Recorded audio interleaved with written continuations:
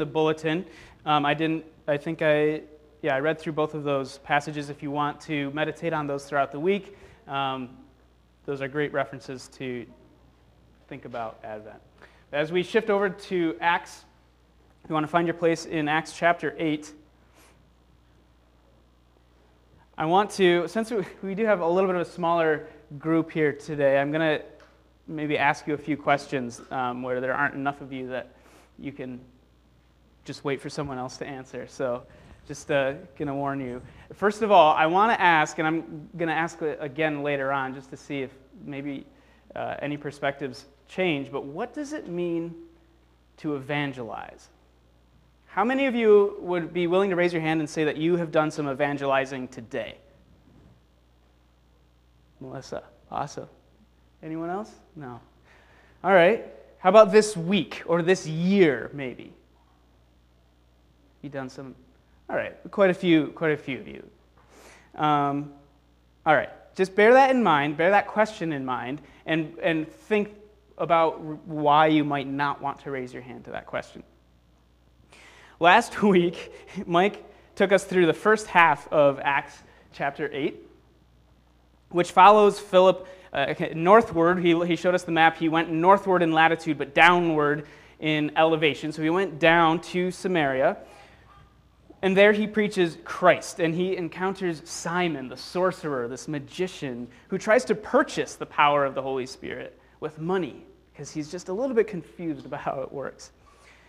By this time, though, it's not just Philip there anymore, is it? Who else has joined Philip in Samaria? Anyone remember? Mike knows. So a couple of the apostles, yeah. So back in verse 14, we read this. Now when the apostles in Jerusalem heard that Samaria had received the word of God, they sent them Peter and John. So not just any of the apostles, the two kind of big ones, the two most primary important apostles that have so far had the most voice and authority. What Philip has been doing and what happened with Simon that reaches word of the apostles, they send them Peter and John. And as we continue in chapter 8, we're going to continue following Philip, Peter, and John, who remain together for some time as they journey on from Samaria back towards Jerusalem. They think they're going back to Jerusalem. And all along the way, they continue to proclaim the gospel while they're traveling. And they think they're returning back to Jerusalem, but the scattering of the gospel seeds that we've seen has really just begun. And we get to verse 25 is where we're going to pick up today. And when we get to verse 25, this is kind of a transitional verse. It gives us a little bit of information that sets up the next story. So we're going to see Philip split off from the group, from Peter and John, to go back on his own again and have his own rather unlikely or unexpected, at least, wilderness adventure in and with and through the gifts of God's Word and of His Spirit. Those are, I would say, the main characters of the story are Philip and the eunuch, but again, the main actual actor of the story is God's Word and His Spirit. So it's all working together. Let's read, starting in verse 25. After testifying and preaching the word of the Lord in Samaria, Peter and John returned to Jerusalem, and they stopped in many Samaritan villages along the way to preach the good news. As for Philip, an angel of the Lord said to him, "Go south, down the desert road that runs from Jerusalem to Gaza." So he started out, and he met the treasurer of Ethiopia, a eunuch of great authority under the Kandake, the queen of Ethiopia. Candace. The eunuch had gone to Jerusalem to worship, and he was now returning. Seated in his carriage, he was reading aloud from the book of the prophet Isaiah. The Holy Spirit said to Philip, "Go over and walk along beside the carriage." Philip ran over and heard the man reading from the prophet Isaiah. Philip asked, "Do you understand what you're reading?" I think that's my favorite verse. We're going to come back to that one. The man replied, "How can I unless someone instructs me?" and he urged Philip to come into the carriage and sit with him. The passage of scripture he had been reading was this: "He was led like a sheep to the slaughter, and as a lamb is silent before the shearers, he did not open his mouth. He was humiliated and received no justice. Who can speak of his descendants? For his life was taken from the earth." The eunuch asked Philip, "Tell me, was the prophet talking about himself or someone else?" So, beginning with this same scripture, Philip told him the good news about Jesus. As they rode along, they came to some water, and the eunuch said, "Look, there's some water. Why can't I be baptized?" He ordered the carriage to stop. They went down into the water, and Philip baptized him. When they came up out of the water, the Spirit of the Lord snatched Philip away. The eunuch never saw him again, but went on his way rejoicing. What? Meanwhile, Philip found himself farther north at the town of Azotus. He preached the good news there and in every town along the way until he came to Caesarea. All right, so first I want to back up, and I'm just going to have a kind of a summary slide up here. I'm going to back up and address a few of the many fascinating features of this story. There's a lot in here. So I want to take a few minutes to better understand what's happening in this story before looking at some broader implications or maybe some takeaway thoughts or application for the story. So first of all, there's that abrupt change in plans in verse 26. They started back to Jerusalem and they were proclaiming the gospel to many villages of the Samaritans back in verse 14. But then in 26 is where we get this: angel of the Lord spoke to Philip, saying, "Rise up and go south to the road that descends from Jerusalem to Gaza." And in parenthesis, this is a desert road. It might be kind of confusing, like, why are you sending me out to the desert? Like, don't you want me to proclaim the gospel to the villages and the cities? This is a road that kind of goes out to the middle, and like, why? Okay. But this isn't the first mention of intervention from an angel of the Lord. We saw this back even in chapter 5, verse 19. Luke describes the angel of the Lord that comes and sets them free from prison. I have a map here that might help better visualize what's happening here. So that orange, the main thick orange line, is the journey, the route that Philip, Peter, and John would have been taking from Jerusalem up into, well, down the hill, but northwards into Samaria, and then back to Jerusalem. But then before reaching Jerusalem, being redirected towards Azotus, Gaza, Caesarea. You see those names that are all referenced. Those are along the coast, so further to the west towards the coast, and there are some major coastal cities along there, but that's taking them further away and further away from Jerusalem. Go figure. And then for reference, when we get to the Ethiopian, Luke references this Ethiopian eunuch as if we just kind of know what that means, right? Ethiopia is that bottom, nowadays, that's the nation of Ethiopia. Back then it could have referred to a larger region, including South Sudan and Sudan, but really on the opposite corner of the Red Sea, really quite far away across a literal divide. It was the kind of the opposite side of the world for Jews. Just go back to the summary slide for now. So that geographical name Ethiopian, it would signal to Luke's audience that this man was from those territories south of Egypt. Egypt was kind of their African neighbor to the east. So Ethiopia was like even further. They're not neighbors. That's like way, way further across the world.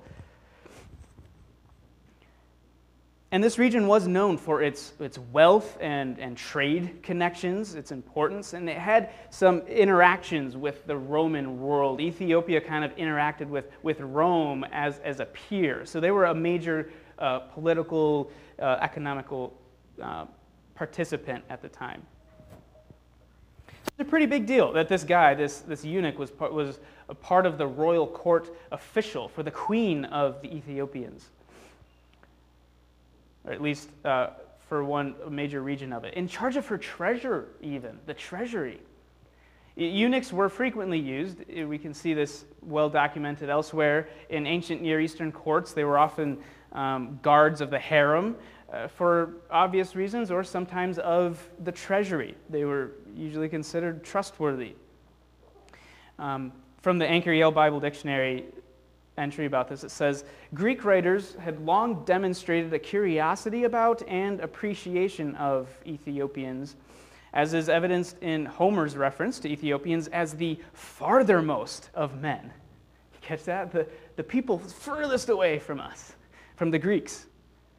And in Herodotus' description of Ethiopians as the tallest and most handsome of all peoples. So it's not that they viewed them as barbarians necessarily, but as this sort of otherworldly, really amazing people. Luke's audience would have seen in the Ethiopian a positive figure, perhaps one to whom even an element of mystery would be attached because of his distant homeland. This is meant to be a story that draws us in. It's like, whoa, what's he doing there, and what's going to come of this conversation? So we do have to address what's a eunuch. Does anyone want me to not explain what a eunuch is? Everyone? Well, thanks, Mike, for giving me this passage. This is a man who had at some point been either made incapable of reproduction or was born that way. And this designation, eunuch, is sometimes elsewhere translated simply as officer or chamberlain because of how often they were associated with such roles. And sometimes doesn't necessarily carry that special suggestion of having been mutilated in some way. However, by the usage of this word has become synonymous, and at this time had in Greek become synonymous with the Latin castratus, signifying someone who has been emasculated by force, sometimes, often as a child. If physically a eunuch, if this man was literally a eunuch, then the law from Deuteronomy 23:1 would have prohibited him from full communion in Judaism. Yet he had just returned from worshiping in Jerusalem, we're told, and he was reading from Isaiah. So this suggests that he was, at least to some extent, a proselyte to Judaism. He believed in the God of the Jews and wanted to worship and learn more about him.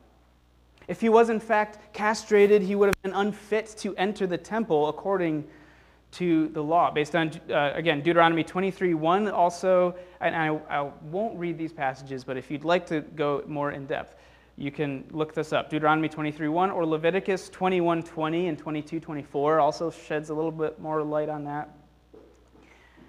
But just picture being in that eunuch's position. What an interesting but potentially frustrating situation to be in, don't you think? A man who's highly educated and in this position of prominence and is able to go and worship this God that he perceives to be true, and yet being told perhaps that he's not able to enter and worship with the rest of God's people, to want to worship with God's people, but not be allowed full entry because of something like that. Talk about adding insult to injury, quite literally. And nevertheless, he's here studying a scroll of Isaiah when Phillip runs up to join him. And what does Phillip say? I didn't put a slide up with the Greek for this, but I'm not a Greek expert. I haven't fully studied the Greek language or biblical Greek, but I looked up. I like to look into some of the words because they're curious sometimes. And this one was kind of fun. Yenoskes a yenoskes. Ana yenoskes. Yenoskes ana yenoskes. Yenoskes is do you know?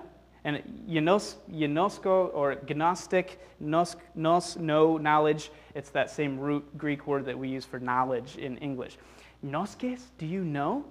Ana yenoskes. Yenoskes, ana yenoskes. The word for do you know what you are making known? It's like it rhymes. Do you know that which you are making known? By reading the words, he's reading knowledge. But Philip is asking, are you acquainted with that knowledge? Are you comprehending the truth that you're speaking? You're hearing truth from your lips. And I love the Ethiopian's response. It's so honest and humble. No is the implication. How can I unless someone guides me? And there, I just want to appreciate the humility of being willing to learn from someone other than yourself. This Ethiopian sees this dirty Jewish guy running up to him. For all he knows, he's trying to come rob him. I don't know. We don't know what Philip looked like, but he was a deacon of the church, a common man, for all we know, who was from a different world from this Ethiopian eunuch. He runs up to him, and he has this humility to learn from someone from a totally different, I don't want to say lower, but a different social class or cultural niche. And on the flip side of Philip, having the humility to patiently and gently, yet confidently offer what he had, what he knew to be true, to help someone else understand it for themselves. And the passage we're told he was reading, we can cross-reference and see that it comes from Isaiah chapter 53. If you'd like to follow along, we're going to read a couple things from Isaiah. So if you want to turn to Isaiah chapter 53 and read along with the eunuch and Philip and me, we'll read from Isaiah 53:7. And this is a messianic passage. This is right in the middle of a passage talking about the coming Messiah of this Advent that we've been talking about, the day of the Lord, this hope and anticipation of someone to save them. And then it says this, Isaiah 53:7, he was oppressed and afflicted, yet he did not open his mouth. Like a lamb led to the slaughter, and like a sheep silent before her shearers, he did not open his mouth. He was taken away because of oppression and judgment. And who considered his fate? For he was cut off from the land of the living. He was struck because of my people's rebellion. You take that passage on its own, and it's really kind of disheartening. The Messiah was led like a lamb to the slaughter and cut down because of my people's rebellion? Oh. Wow. And so the eunuch understands the general meaning and message of this passage. It's a passage about the Messiah. His question or his confusion is simply about who fulfilled or will fulfill this passage. If this is talking about someone who already lived and died and is gone, then that hope is gone.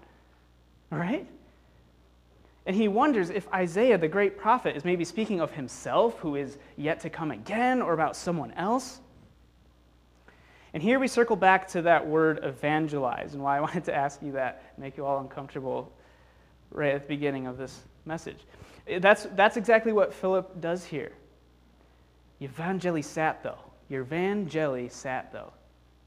Don't let your evangeli sit out too long, it might go bad. That's how I remember this word. It's another Greek word.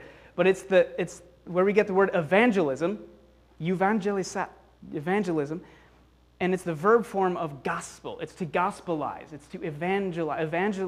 The evangelizing is the spreading of the gospel. It's the verb form of the gospel. So literally all it means is to proclaim the good news.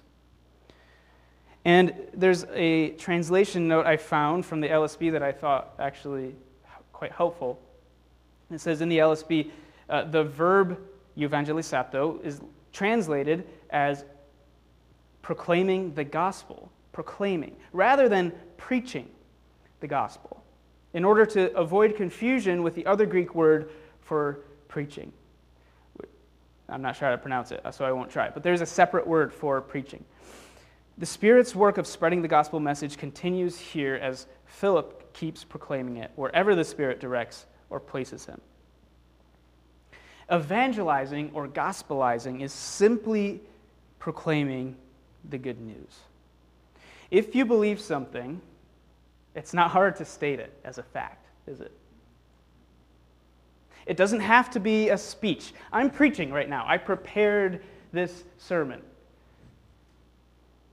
But proclaiming the gospel doesn't have to be a prepared sermon. It doesn't have to be a song and a dance with a rousing finale. It simply has to be proclaiming the good news. It can be any of those things. It can be a movie. It can be a concert. It can be a speech, a sermon. It can be many things if you're simply proclaiming the good news, however it is that God has given it to you to proclaim. Coming back to Isaiah, in this case, I do wonder. We're not really told how Philip explained the good news, other than he began with that passage, where the eunuch already was, which is so cool. That's a great place to start, is wherever you meet someone in explaining the gospel. Whatever they already grasp, whatever truth they already have found, start there. Because, and in this case, I have to wonder, if Philip just had him keep reading for a few more chapters, there is some good news that would leap right out of the passage for any eunuch who might happen to read it. Flip forward to chapter 56 of Isaiah. And put yourself in the shoes of this eunuch who just traveled across the world to worship in the temple at Jerusalem and was probably told that he couldn't go in. Isaiah 56, beginning in verse 3. Don't let foreigners who commit themselves to Yahweh, the Lord, say, the Yahweh will never let me be a part of his people. And don't let the eunuchs say, oh, I'm a dried up tree with no children and no future. For this is what Yahweh, the Lord, says. I will bless those eunuchs who keep my Sabbath days holy and who choose to do what pleases me and commit their lives to me. I will give them within the walls of my house. Within the walls of my house. It's a reference to the temple. A memorial and a name far greater than sons and daughters could give. For the name I give them is an everlasting one. It will never disappear. Whoa. Can you imagine reading that as the eunuch? That is so cool. And whatever Philip said to the eunuch, however he explained it, we know he gave him the answer to his question. The main question was who? Who is this prophecy about? Who is the Messiah? Who will usher in these promises to fulfillment? Or have I already missed the train? The answer is Jesus, who did indeed come and lived and was led like a lamb to the slaughter, who was struck down, but who also rose again and lives to lead those who believe him to eternal life. That's the good news. And I have another interesting comment from the Anchor Yale Bible Dictionary. It points out the contrast that you see with Philip, who responds almost passively. He's just kind of going with the flow, wherever the Spirit leads him. And the questions that are asked of him by the Ethiopian, he's just kind of responding to what he's seeing and observing. The Ethiopian, by contrast, is hungry and active. He's taking an active role in his conversion, as it were. He invites Philip to join him in his chariot. He doesn't send him away. He doesn't say, oh, what are you doing? Back off. Get in here. Explain this to me. He asks Philip for the interpretation of the scroll he has been reading. He invites the opinions and expertise of this person, and he actively then seeks baptism, clearly understanding either by what Philip has, assumingly by what Philip has told him, that is the next step. Philip might say, oh yeah, so you should be baptized now. The eunuch goes, water, let's do it now. It's just so cool. And then he goes on his way rejoicing. Philip disappears. Ethiopian doesn't lose heart of that whatsoever. He goes, that was awesome, and goes on his way rejoicing. I just think it's so cool to see this kind of proactive behavior from someone clearly seeking the truth. To see it rewarded in this way is satisfying. We'll see next in the story of Saul, the next chapter, is sort of the inverse, where he's doing everything he can to resist Jesus, and Jesus intervenes to save him anyway. I have to also point out that this is a great demonstration of what a simple baptism can and should look like, continuing in the pattern that has already been established. Mike brought up last week, there's no real perfect formula as to exactly how baptisms and conversions go. But the pattern is that it always accompanies a profession of faith. And in this case, it looks like God just provided this perfectly orchestrated scenario wherein someone was prepared not only to hear and read and receive, but to also understand and then critically respond to the gospel without delay. In a situation where apparently time was of the essence, because God whisks Philip away after that. And what did they need to respond other than belief, understanding, belief, and some water? Albeit, it's pretty clear by the text this was a substantial enough body of water. They were able to go down into it and be immersed in it, baptized in it. That's what the word baptized means. Clearly, the exact nature of the water, where it was, how dirty it was, how clean it was not important. Rather, the availability of it and the eagerness of the Ethiopian to be dunked into it, I think, says a lot about the character and heart of the Ethiopian. Now, at this point, I have to do a quick poll. Is anybody actually missing verse 37 in your translation that you're looking at now? Does it go verse 35, 36, 38? Does anybody actually have 37 in it? Camille, would you be willing to offer what it says? And Philip said, if you believe with all your heart, you may. And he answered and said, I believe that Jesus Christ is the Son of God. Amen. That's a pretty great profession of faith right there. Philip said, if you believe with all your heart, you may. He answered and said, I believe that Jesus Christ is the Son of God. Now, the reason many translations omit this or maybe put in a footnote, if you have footnotes and commentary, it might explain. This is the earliest and best manuscripts that we have of this text. The earliest copies don't include this, so translators decided it would be more responsible to not include this if it wasn't a part of what was originally documented. But even if those exact words weren't said, it's a reference to the implied confession, that there was a confession that took place of some kind that indicates an outward verbal verification of intention, is what I would call it, when it comes to the baptism, to verify why are you doing this. It's very much different from what we see in the story of Simon, right? Very different intention. But this is something that's also taught later by Paul in Romans. Romans is and throughout all of his writings, but Romans is so rich and complex and dense, right? And yet it also contains some of the best standalone verses for presenting the gospel message, doesn't it? So we have the Romans Road, which is just a series of verses in Romans that presents the gospel. Romans 3:23, for all have sinned and fall short of the glory of God. That's the problem. Romans 6:23, the wages of sin is death, but the gracious gift of God is eternal life through Christ Jesus our Lord. And then Romans 10:9 and 10 says, if you confess with your mouth, there's that word confess, just admit it if you've seen it to be true. Confess with your mouth that Jesus is Lord. Believe in your heart, truly believe. Don't just say it, believe that God raised him from the dead. You will be saved. For with the heart a person believes, leading to righteousness. With the mouth he confesses, leading to salvation. They go together.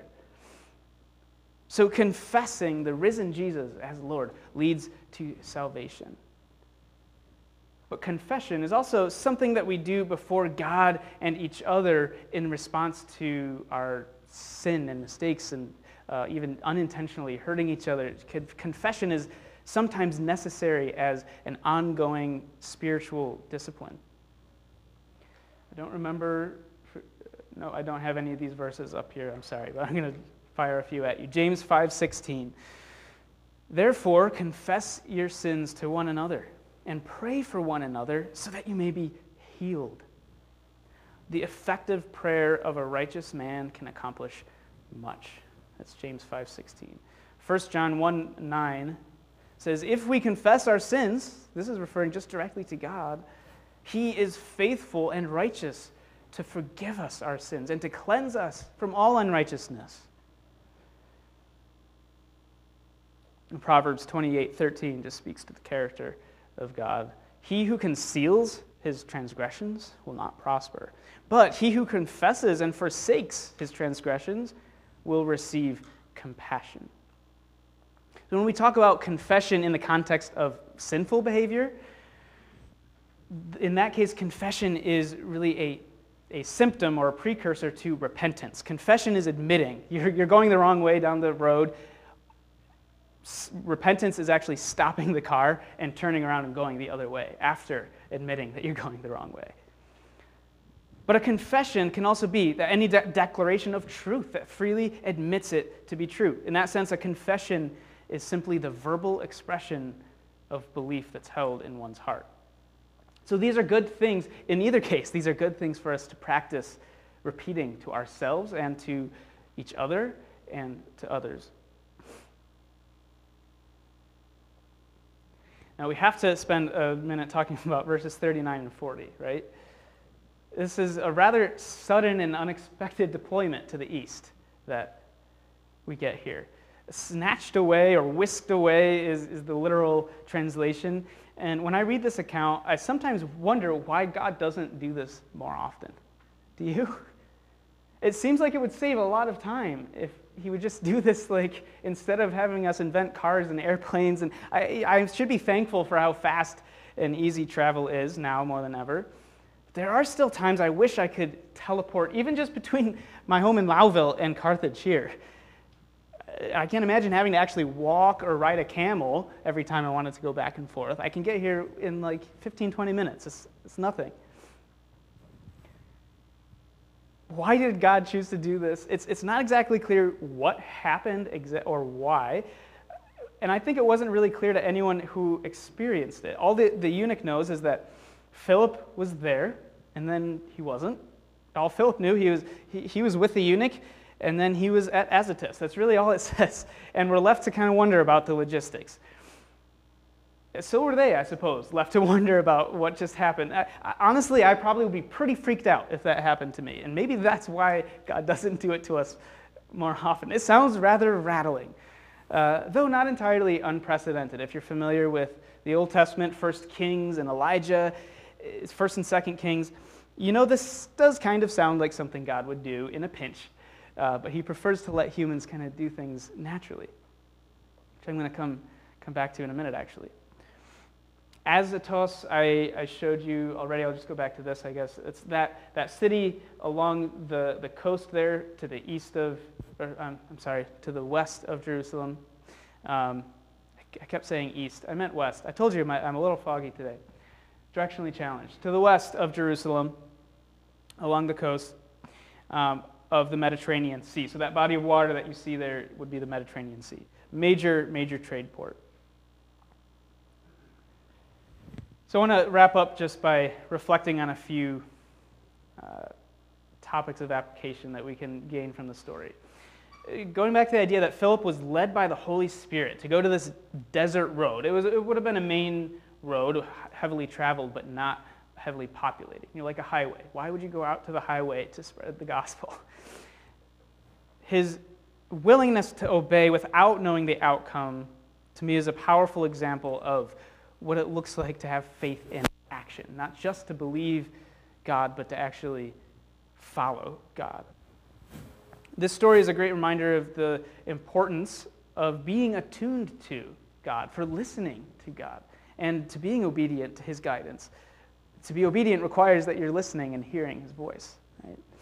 And Philip was willing for his expectations to be disrupted. Though when it says the angel appeared to him, I'm not sure how much choice that really leaves you. If an angel appears to you and tells you to go a certain way, I'm going to obey.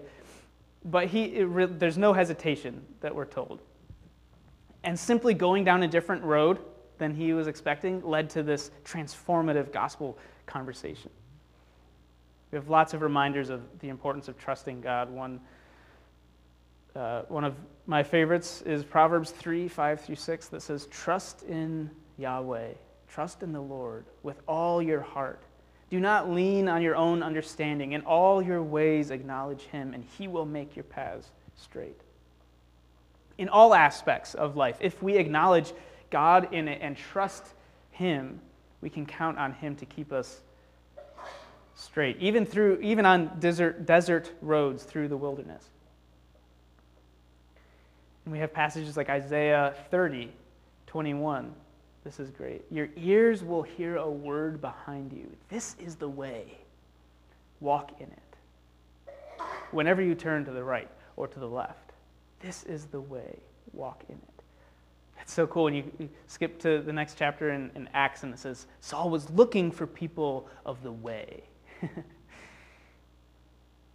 What a beautiful reminder, the concept of God's voice directing his people on their journey, wherever that may be.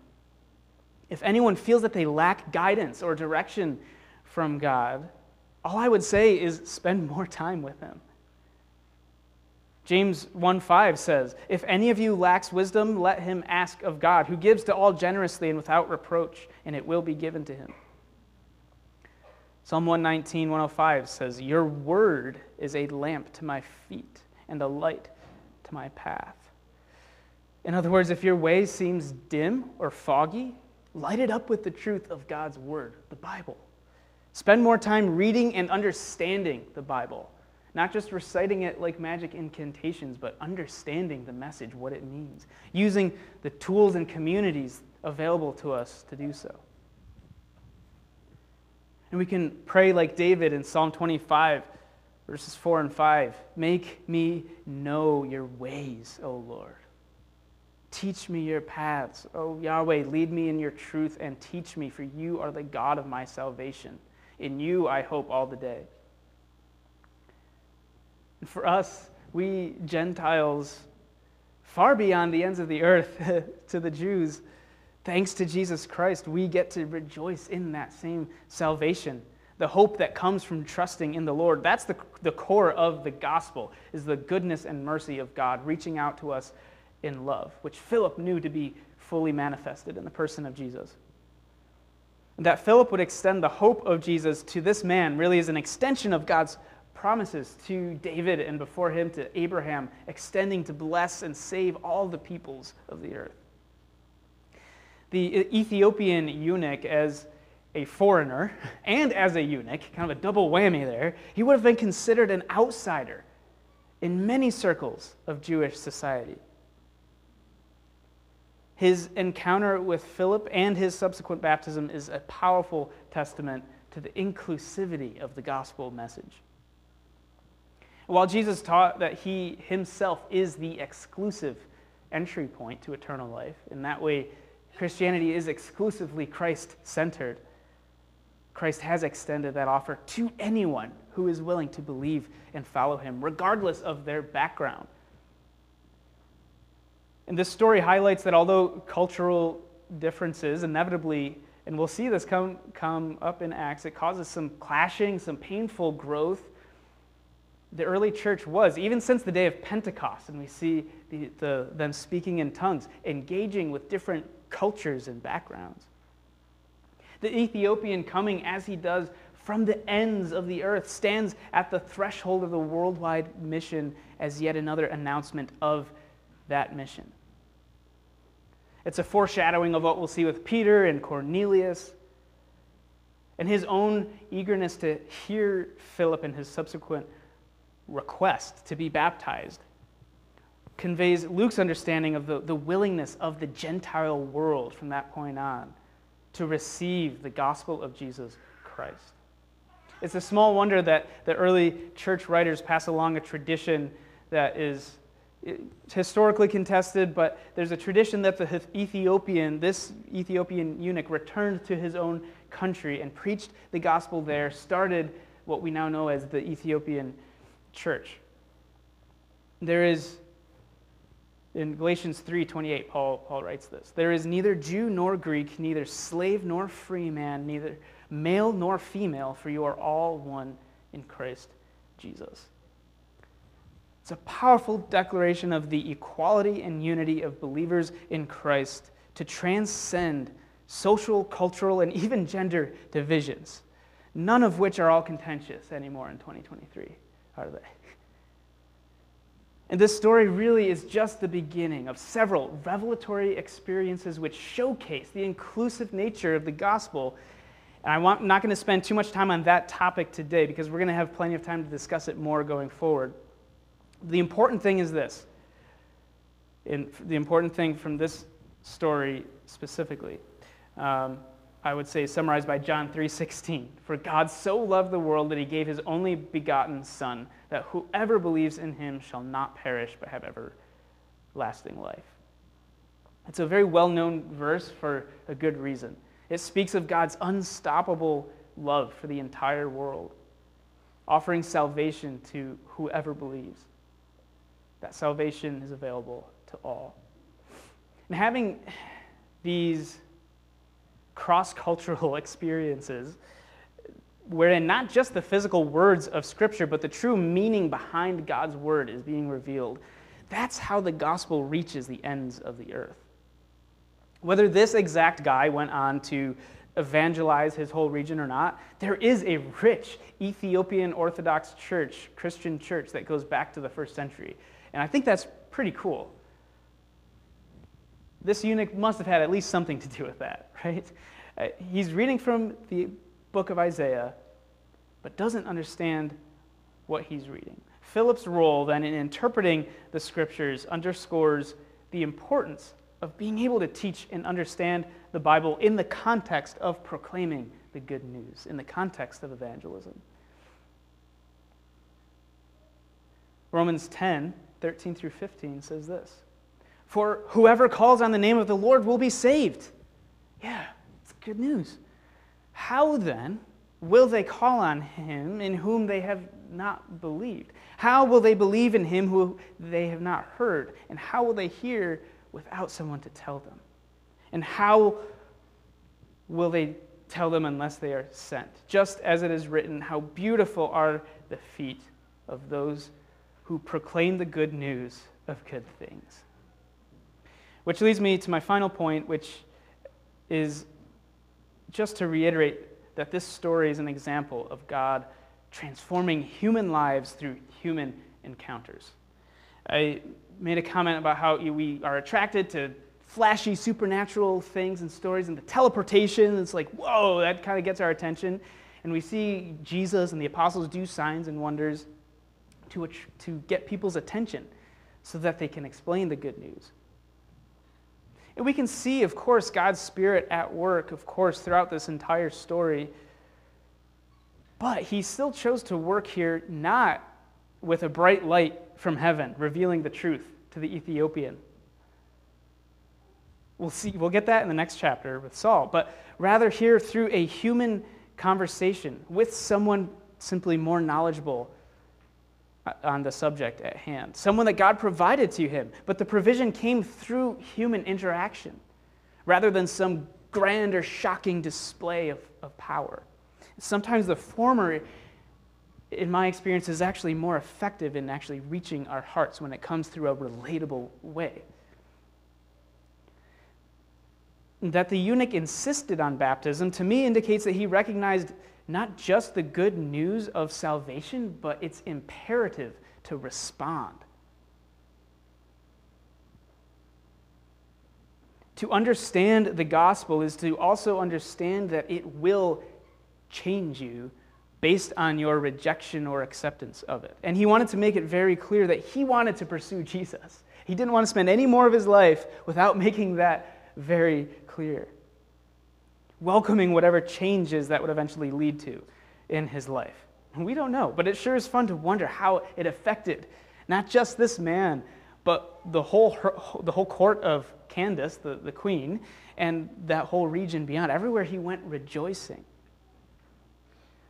The eunuch's brief encounter with Philip leads to a transformative experience, simply by Philip being willing to step in faith up to a different road.